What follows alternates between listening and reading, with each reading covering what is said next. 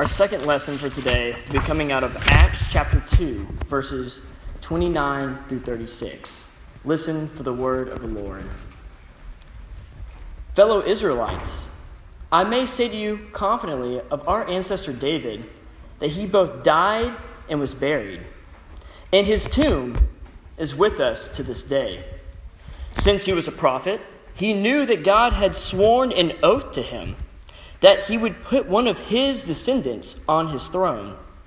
Foreseeing this, David spoke of the resurrection of the Messiah, saying, he was not abandoned to Hades, nor did his flesh experience corruption. This Jesus, God raised up, and of that all of us are witnesses. Being therefore exalted at the right hand of God, and having received from the Father the promise of the Holy Spirit, he has poured out this that you both may be able to see and hear. For David did not ascend into the heavens, but he himself says, the Lord said to my Lord, sit at my right hand until I make your enemies your footstool. Therefore, let the entire house of Israel know with certainty that God has made him both Lord and Messiah, this Jesus whom you crucified. This is the word of the Lord. So our text this morning, we are joining Peter during a sermon that took place after the coming of the Holy Spirit. Peter, before our text that we have today, was discussing with the crowd, the Israelites, how God has appointed Jesus as the Messiah. And Peter has done something so kindly to these people. He reminded them that this is the same Jesus that they told the Romans to crucify. So today we are joining a conversation that's probably pretty tense. A conversation that's probably leaving a lot of people angry and a lot of people asking a lot of questions. But Peter changes the mood of the conversation by saying one strange statement. The statement of saying, my fellow Israelites, speaking to the crowd, relating to them one-on-one, speaking of their heritage. I may say to you with some confidence that our ancestor, King David, he's dead. And we know that he is buried because we can go to his tomb today and go look at it. So I imagine the people in the crowd being a little bit confused and thinking, Peter, we know King David's dead. He's been dead for almost 1,000 years. So what are you trying to do here? And I imagine that's a fantastic question. What is Peter doing here? What is Peter bringing up David for? I believe that Peter is speaking of this rhetorically, because he knows these people are smart in the crowd. These people know that their ancestor David's been dead, not just for since yesterday, but been dead for almost 1,000 years, right? These people are smart. They don't only know that David's been dead, but they know a lot about their heritage. These people have come to Jerusalem to celebrate Pentecost. This is what was happening before. Pentecost is a time where they come to Jerusalem for a feast, which marks the important wheat harvest for the land of Israel, mentioned in Exodus. So we can guess that these Jews are very devout.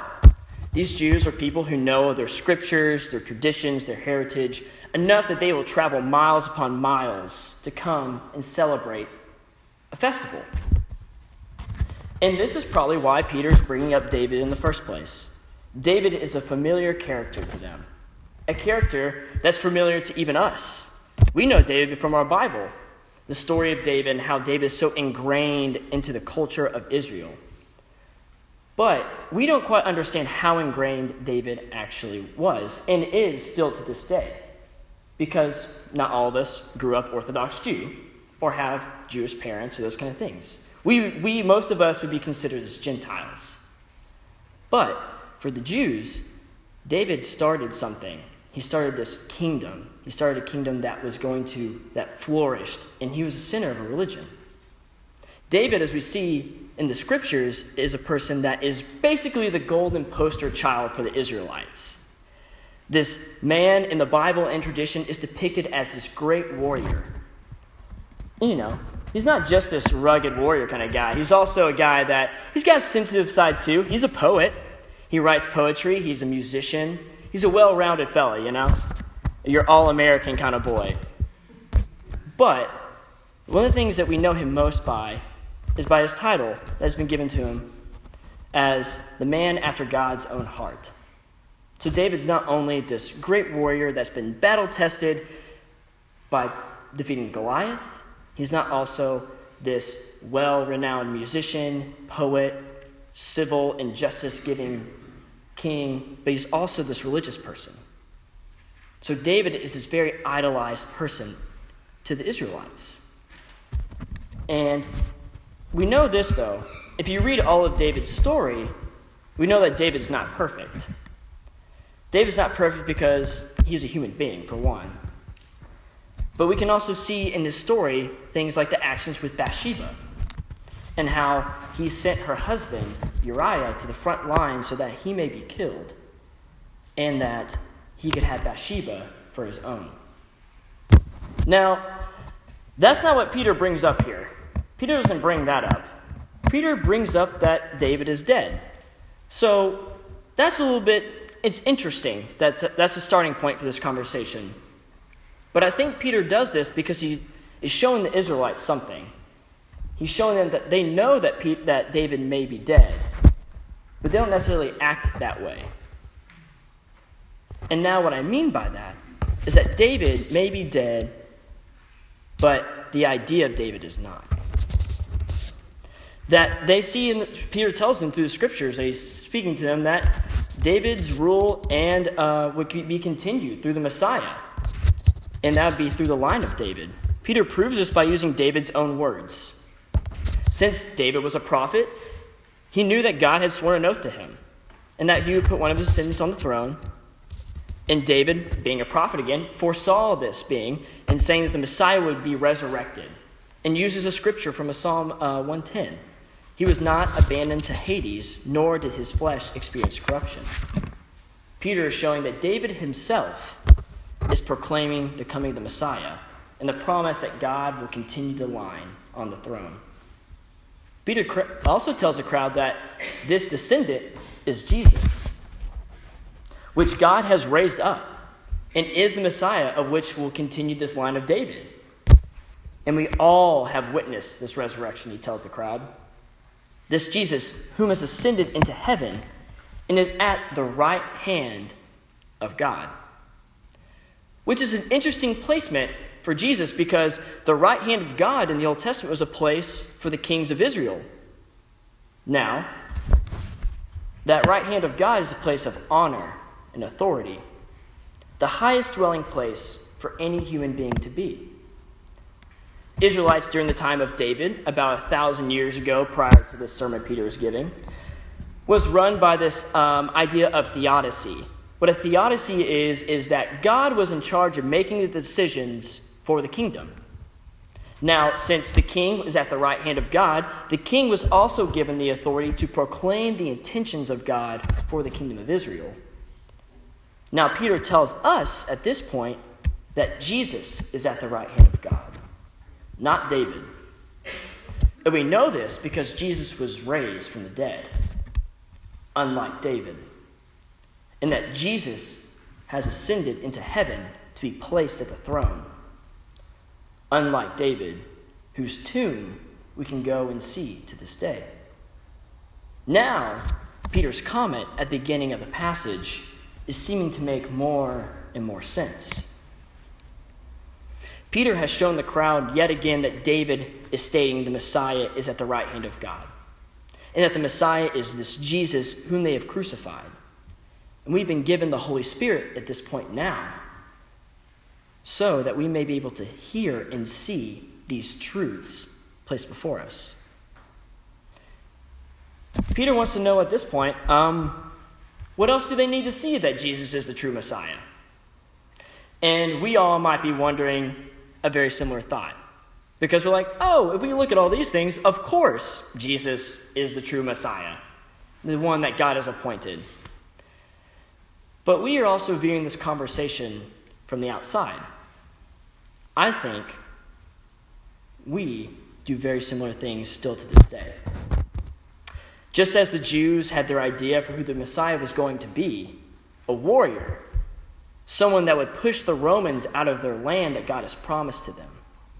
The Israelites still acted as if David was alive because David represents everything that the Israelites wanted in their future Messiah.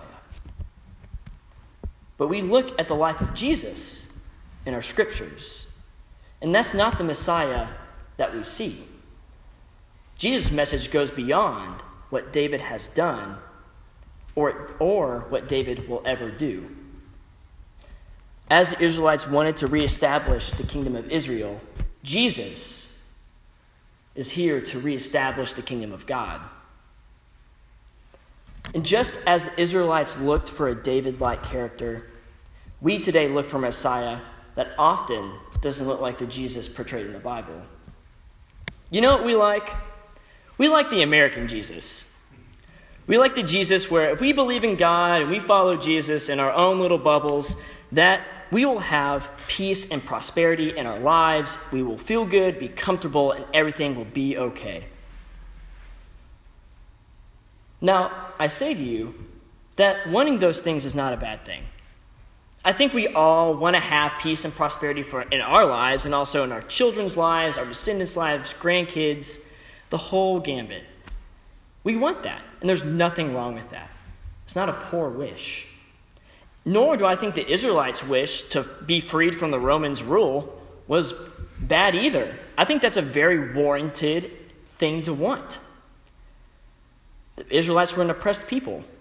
They wanted to be no longer oppressed, and they were looking for someone to free them. They knew that the Messiah was coming because their scriptures had told them so. Yet, when Jesus came, they were amazed by his powers and his ability to heal, cast out demons. The winds and the waves obeyed him. He had a lot of power. But when Jesus did eventually tell them that he was the Messiah, their response was to crucify him. Now, when I read that, the question is why? Why is that? Well, Jesus didn't quite fit a mold that the Israelites wanted. Jesus didn't do the things that they thought Jesus should have done. Jesus also broke some rules. Jesus was a rule breaker. Jesus healed on the Sabbath. Not supposed to do that. You're not supposed to walk so many feet on the Sabbath. Jesus also ate with the outcasts. Jesus did not act like a pious king, or at least the king they thought was to be the Messiah. They desperately wanted to be freed from the Romans. They desperately wanted a David. And they had a picture in their mind of what God's plan would look like for them because of the way they interpreted Scripture. And when the Messiah came in front of them, they missed it. They missed God being right in front of them. I don't blame them for that. Often we have our own desires and our own wants that blind us from the bigger picture that God has placed in front of us. Our desires and our wants that we have, again, aren't bad, but sometimes they narrow our vision of what God's plan is. They blind us to the larger picture. And again, hear me say, our desires are not bad. I do want to find the Israelites, I do understand that they desire to be free. And I don't find that any blame with them in there. I think they wanted justice for themselves, for their community, for their future. They wanted those things. Today, we have very similar things going on. That we are pushing for noble acts that align with Scripture, but we, like the Israelites, can be so enveloped in our own plans, perspectives, and preconceived notions of God that when God is present in our midst, we miss it. We miss God, and we miss Jesus. And inherently, what they are trying to tell us. Because I know I forget that God and Jesus' plan surpasses my own understanding or anyone else's understanding ever. So, I stand today before you as Peter was standing in front of the crowd, asking, what do we need to see that Jesus is the real Messiah?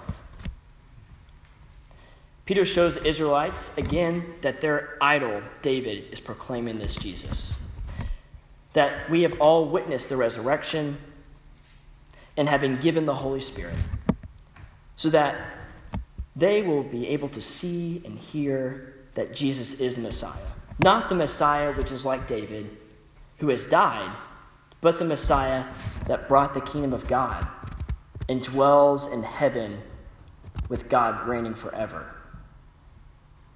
For the Israelites had their own preconceived notion of what they thought the Messiah to be, and that got in the way of seeing the real Messiah. Jesus, the incarnation of God.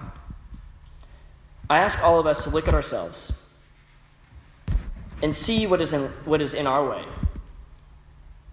Is it our preconceived notions of God's plan, or what we think God's plan should be? And if we remove that notion and trust in God's plan and God's will, what will we see in front of us? What is standing between us and seeing God incarnate in our presence? Now, I want to be honest with you this morning. I want to end with you today acknowledging that Jesus did not bring liberation to a hurting people. And that's tough. It's a message that's very difficult to preach on, because the longer I sat with this text, I saw another marginalized group not finding justice. And that's a narrative which we hear way too often. But what Jesus did bring was something greater: the kingdom of God. The kingdom that will not perish away like the kingdom of Israel, like a king like David. Jesus brings us a kingdom that's eternal. This kingdom that Jesus brings us is a place where the poor are blessed, the hungry are satisfied, and those who are weeping now will laugh with joy. This kingdom which Jesus brings to us lets us move ourselves and our plans out of the way so that we may be able to join Jesus in this kingdom. Let us pray. Lord, our God, who is the creator of all good things, give us clarity and strength so that we may be able to have hope and be able to follow you into the kingdom of God. We pray these things in the name of Jesus, the true and eternal Messiah. Amen.